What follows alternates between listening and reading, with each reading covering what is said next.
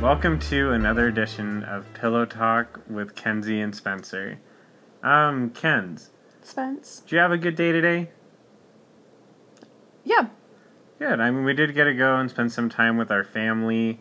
We played some Coob. Got to see our niece. Yeah.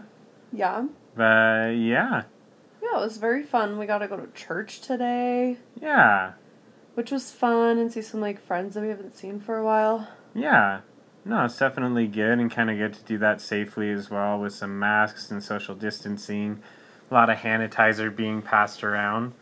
But anyway, I mean, you guys have really shown some good response, I guess, to these past episodes and learning more about communication and conflict. But I think there was another aspect of communication that I really loved studying. And I don't know if you enjoyed it as much. Maybe you did. But Probably not. I really loved my persuasion classes. I knew that's what you were going to say. Mm-hmm. And my persuasion class was online. Oh. And so I really didn't get a lot out of it. I kind of half-heartedly did the class. Yeah. And really, I don't remember a single thing from it. No, I mean, I am trying to remember all the specifics that go into it right now, but I just remember really loving it. And I loved my professor, John Sider, and how he would even just approach the class every day. Like, he was so knowledgeable about it and had so many cool experiments that he had done on his own. And one thing I even loved in the syllabus, I think, was he had mentioned something that I love persuasion so much I wrote the book on it. Which he did. And, yeah. Which was really cool. But I guess the one question I would kind of want to talk about tonight with you and kind of go with the listeners was, is the study of persuasion ethical? And I think that it's kind of interesting, right? Because when you think persuasion, sometimes the first things you think of is coercion? Dirty, coercion, yeah. But also just a dirty car salesman that right. is using these weird persuasive tactics. Or are you learning how to persuade people into doing something bad? Because that could be wrong. But you could also be learning persuasion in a way to defend yourself against that. And to also use persuasion correctly, because honestly, I feel like almost every conversation you have, you're trying to persuade somebody to do something, whether it's listen to you, you just even tell a simple story. Opinions. Yeah, whether you're trying to change their opinions or, a stance on something, trying to get them to follow you, trying to get them to buy into something, whatever it is. That's really, I feel like most communication is in some way affected by persuasion or influenced, I guess, by it and by a persuasive tactic and means. So I just kind of guess that, it is, to me at least, good to study, but I do want to just kind of talk about that. What would make persuasion, ethical in your mind?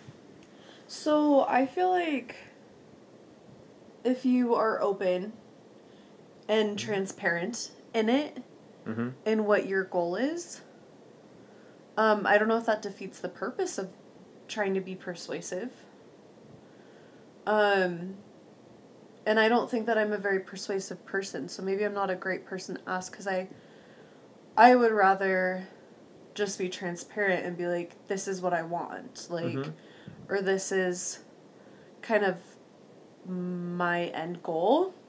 I don't like playing mind games. And I think recently that has been kind of getting me into trouble. Because I just, I would rather speak my mind than try to, strategize on how I'm gonna get people to agree with me or whatever I'm trying to persuade them to do. But, so, I don't know, if there's a way to be transparent and persuasive, which I'm sure there is, I think that's a good place to start. And then I think if people have similar training in persuasion, so that you can see, okay, this is, what they're trying to get at. I don't know. So it's just more of, a level playing field. Yeah. But not everybody has taken classes on persuasion, and even if they have, like me, didn't learn much. So I think I'm not a very good person to talk to about this. No, I think you're so great. And I think that you are aware of things. And I think especially in like this day and age, there's so many like conspiracy theories out there, so many different political ideologies, Right. and so many different things that just kind of pull you in every which way. And it's Yeah. hard to even know like which one you want to like follow down at times or Yeah. whatever, because I feel like most people are more centrist thinking, and then they kind of lean in one direction, and then at times it kind of feels like you have to go wholeheartedly in one, Yeah. even though you may support like a different issue in a different way. Right. And I think it can kind of be hard, especially because you feel like it's all or nothing, when I feel like persuasion can be a little bit different. Like, you can persuade yourself for sure in either direction, and you can be persuaded in either direction, and you can break it down like case by case, issue by issue, and kind of discover a little bit more about yourself in that process. Yeah. And I think that's really important to do. Like, don't just try to, I don't know, I think like in investments too, that you don't put all your eggs in one basket. I think it's similar with persuasion. I think it's unethical to try to just force yourself or force others into one way of thinking. And I don't think that coercion is persuasion. I think that that's different. Like, coercion in and of itself is different. Is more like forceful. Right. Okay. Right. And then I just think that persuasion otherwise, it's a very different thing. But I loved in the book that my professor had written, he talks about borderline persuasion versus what's actually persuasion versus what's definitely not persuasion. And he gives kind of like these 6 keys and these 6 elements that build up what persuasion actually is. And I really wish I could remember them right now. I'll have to check my notes. But I do know one that persuasion is not coercive was one of his top ones. Oh, good. Because he had said that mentally it can't be. Like, if you have a gun to your head and somebody's telling you to do something, you're not necessarily persuaded by that person. You're still coerced. You're forced into it. So your choice is kind of taken away in essence. That Right. And the choice is no longer will you, won't you. It's die or do it. So a little different, right? And then there's a few others that, I don't know, I'd really recommend it, just taking a class on persuasion and learning it. I think it's completely ethical to learn it. What was the name of his book? Oh, honestly, it might, I don't know why I can't remember it. We have it downstairs, I'm pretty sure. Because I think the book we had to read was Getting to Yes. That's a good one, with principle-based negotiations.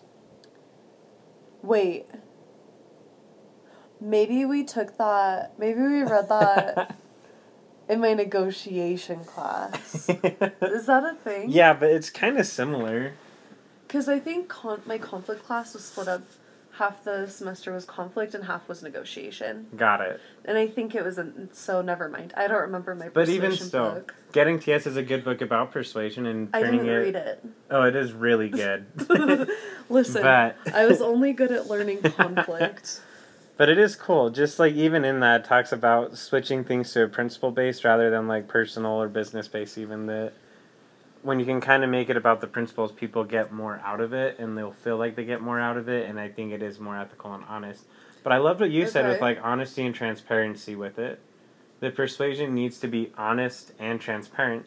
And I think that that's something that you don't necessarily see in Washington very much. That everybody in Washington kind of lies. And that's how they get votes, and they do things just to influence that, really. And that's how you win a campaign. Just to, appease the masses. Yeah. Right. And everybody on both sides will be trying to manipulate minds in some way to try to swing a vote and everything like that.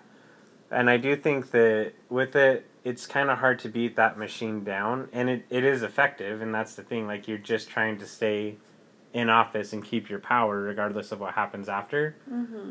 But within a marriage, I think that's where, in a relationship, that's where I think persuasion becomes even more like persuading somebody to see, not even just your point of view, but trying to get on the same page, especially within a conflict, or especially like in making a decision, trying to persuade somebody and learning those kind of tactics and means without manipulation, but in being honest and transparent and making it more about needs rather than like personal issues. I think that it becomes a lot better and a lot more effective. And I think you're happier within your relationship by doing that. I had to persuade you to marry me. Did you? Uh-huh. How? Just because I was like, Hey Spence, listen. I think that I might be pretty cool. I'm a little cuckoo bananas, but I think that it's something that you can handle, and I'll make it worth your while. Like, see, guys, I'm not very good at persuasion, but it worked. It did. I'm still Whatever here. I said. I'm still here. I said I would make the bed every morning for you, and I'd cook you dinner. And when I make you sandwiches, I'll like cut them in triangles. Man. Well, you do that really well. That is one of my favorite things about you is just how well you cut sandwiches into triangles. And I said, listen, I'll do that for you. Honestly, it's amazing how well she can do it. But that was good persuasion, and I'm glad that I'm saying it. I don't think anything is going to persuade me to leave. And that, well, you know what? I don't think anything ever would. Okay, I don't know that you want to transition into this, but we did have another listener question. Yeah. I'm going to read it exactly what he said because he worded it a little weird. Mm-hmm. But from a really good listener and guest on the show. Yeah, he friend wouldn't of mind, the I'm podcast. sure. His name is Wyatt. Mm-hmm. He's Go listen to his episode. It was pretty funny. Yeah, really. It was one of our first ones that we did last year. I think, it turned out really great. But anyway. So his question was just like, what is the biggest threat to, well, he said our relationship in your eyes. And so I thought he meant him with me and you. Uh-huh. And then he clarified and said, no, like your relationship, you and Spence. But what he, like the gist of that was just like, what is the breaking point in our relationship where it's just like, nope, can't do this anymore, like, you crossed a line and I feel like I don't need to be in this anymore kind of thing. You just kind of like segued into that with the thing you last said, so we don't have to go into that now. Let's do it. Let's get uncomfortable a little bit, Kenz. Let's do this thing. That's fine. Oh my gosh, you just talking of uncomfortable. You just got that mic real close. Oh yeah. And actually, since he asked that, I've been thinking a lot about it, and I don't know. I don't know what my breaking point would be. Yeah, I know mine. I know you know yours. We have kind of talked about this a little bit, so I can kind of go in and maybe think a little, but for me, it's 100% just about trust. So I feel like my breaking point has to do with that, without somebody coming forward. Like, as far as fidelity in our marriage goes, I think if you were to cheat on me, I would have a really, really difficult time overlooking that. Yeah. And I also think that it would be so much harder if I was the one that, like, caught you cheating, like, and with you lying. That's where it'd be even harder, because I feel like... That would break my heart. When people mess up, if they fess up, I just feel like it gets that much better. Like, trust can be a lot easier established when you come forward with something rather than being caught in it. Yeah. And I think that that's what would be hard, is just when something is broken within there. But I think with that as well, it's really important to just have open and honest communication throughout it. No, I don't mean just cheating, because I've never experienced that personally. Never been cheated on. And I fully believe and have complete trust in you that you wouldn't cheat on me and won't. That was part of the persuasion. I said, listen, I'm never going to cheat on you, and you're never going to cheat on me. Yes. Me. Yeah, and that's the biggest thing for me. Like, and the triangle sandwiches, I guess. If you stop doing that or you lose your touch, I don't know if this thing can keep going. But anyway, no, I just think that when you have that and you kind of are able to set the boundaries once again in your marriage and what is okay and what isn't, and if that trust is violated, I think the best thing you can do is come forward with it. Yeah. And start working to rebuild trust, or if the situation requires, like, ending it. I would say another thing would be, like, abuse.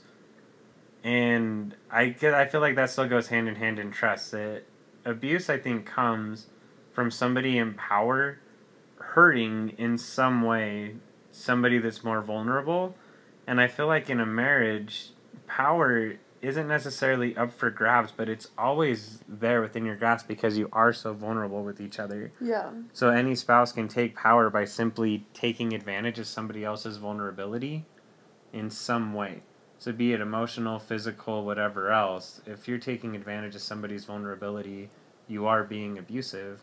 And I would have a really hard time kind of going through that Yeah. and trying to reestablish that trust again of wanting to be vulnerable and open and continue through, because a marriage is something you're constantly working on and a relationship is something you're constantly building together. And I just think that that would set you back so many roadblocks that it might not even be able to continue. Yeah. But yeah, I don't know, what do you think? I think if I found out you were a murderer, That would be it.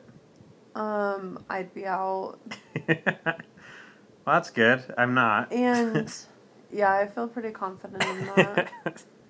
But sometimes I just feel like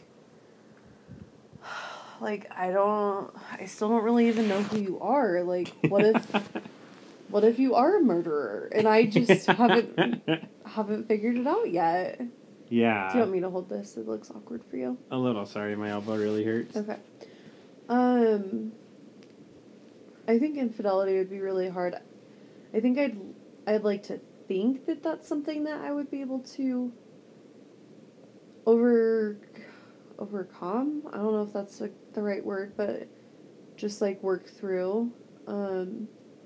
As someone who loves therapy and really believes in the power of therapy, like seeing a good therapist, I'd like to think that I'd be able to just like come to terms with it. But I don't know if I could. It'd be hard. It would be really hard. Any violation of somebody's trust and like true vulnerability, because I think that little things might happen. I think that people can be completely honest, and I think that they should no matter what, and always tell the truth.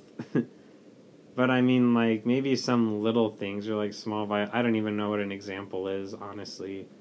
But maybe some small violation of trust in some way. I think it's a really crappy example, but when I was proposing to you, I lied to you about having the ring. Oh my gosh, yes, that was which most people do. Rude.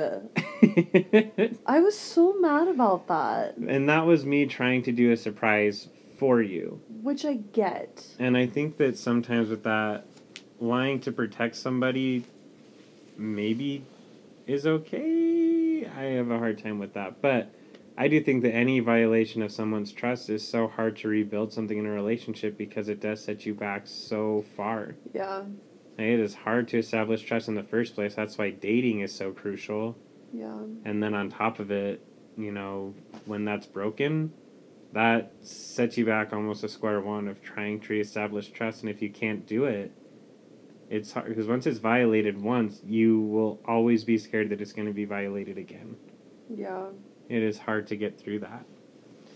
Right. So, I think it would be hard too if one day you woke up and you were just like I don't like who I am and I just want to change like everything about me. mm-hmm. And if you just became like a completely different person, I think that would be really hard for me. Yeah. Just to have to like relearn who you are. Mm-hmm. And like what if you decided to just be like a bad person? Yeah, that would be really hard. I'd have to try to persuade you to join the bad side with me. Oh my gosh. I wouldn't. No, you'd never do it? I don't know. Little Miss, I had a crush on Draco Malfoy because everyone likes a bad boy. Who doesn't like a bad boy? But I think bad boy with a good heart. I think something that really does scare me being in a marriage period is I know a lot of people who end up getting divorced or separated say that it's because they wake up one day and they don't know who their spouse is anymore. Not necessarily because the spouse woke up and said, like, I'm going to be someone different and you're going to hate them. But just because they don't communicate well. Yeah. And they don't take the time to, like, continually get to know each other and whatever. Mm-hmm. And I think that's one of my biggest fears is that we just become so disconnected that one day, 20 years down the line, we're going to wake up and, like, look at each other and be like, I don't even know who you are anymore. Like, I don't know if I'm into this anymore. Yeah. Like, that really scares me. No, I can see that. I don't know that would necessarily be something that, like, you did to, like, make me want to bow out, but... Yeah. I kind of wonder about that, too, like, when something just totally snaps, or, like, something just goes wrong, because I feel like it's never that simple. No. Like, I feel like humans are such a buildup of just small moments within their lives and small experiences. Right. And I feel like the old adage that people never change is flawed in that people are constantly changing. Yeah. Not full viewpoints or maybe not full beliefs, but little things happen every single day. Like, just as your body progresses and maybe deteriorates, your mind also progresses probably even faster. Yeah. And starts deteriorating even faster too, I think. And I think trying to communicate with those changes and kind of roll with the punches in that sense, but understanding that marriage is called a partnership for a reason. Like, you're trying to figure out each other's changes at the same time. And it's nice to have, like, another mind working with you to try to process or go through it. And that's why I think, like, marriage therapy or counseling is so effective too. Like, having another unbiased person in there to help you learn how to cope with these changes that are going on and major things that can happen. And I think, working through the conflicts in that sense, but I think with so much change, like, I'm reading in the 7 Habits right now about a proactive mindset versus a reactive one.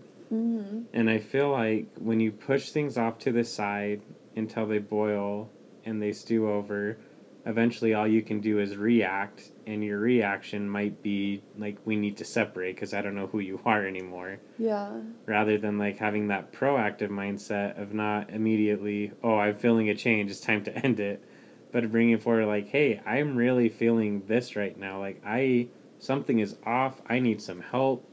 Like, I feel like something is going on and I'm changing, or my opinion on something that I thought was this for so long is changing and is kind of shattering my world, like, as I'm receiving more and more information. And I think that can be really hard, especially to try to process on your own, and then when you're frustrated and that boils over and you're taking it out, essentially, right, until you do become like somebody that the person doesn't recognize, or you become more apathetic eventually, too. So when you shut off. Is that how you've been feeling these last couple, I was going to say months, I don't even think it's been that long, but these last couple of weeks where I've just become a lot more politically aware, active. Never in my life have I cared about politics until these last couple of weeks. Is that why you keep bringing up, like, political changes? Like, I think it's just so prevalent no matter what. Like, nobody can. Like, you can't turn anywhere or think of any story without finding some kind of political twist to it. I know, and but I think is that's it, what's like, hard. Making you look at me differently, like? Not really. Because you're so open about, like, in communicating with it. Yeah. And I still see that you're the same person, just your just mind... more opinionated. Well, more opinionated, but I think that, like, you're opening up your mind to other things. Because it is one thing that I actually really admire about you. I think when you commit to something, you do commit pretty whole hog. Which I know I was talking about earlier, like, not being persuaded, like, completely one way or the other. But I think that with that, like, it's still important to keep a commitment and to try to educate yourself as much as you can on anything. Yeah. And I think that you do a really good job of that and researching it out. And, like, that's something that you've always done. It's just now you're aiming it towards politics. instead of other Which things is so like annoying to me. a rabbit or a baby stroller or things like that. Like, you really push yourself to learn about things, but just things that you start to care about.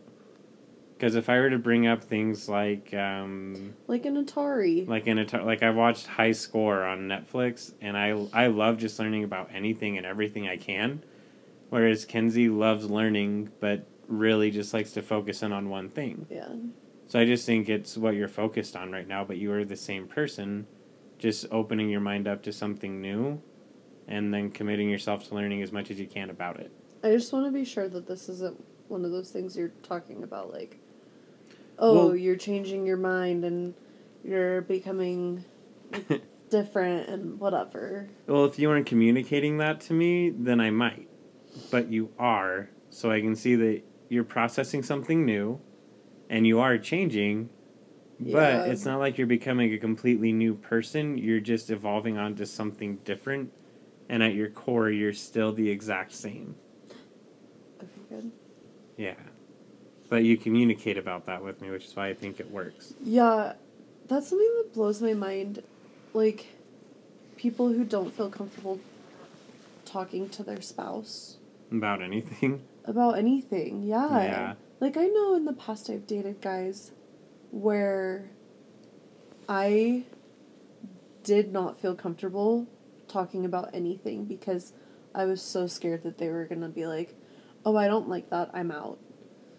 And I think people marry people like that. Yeah, they do.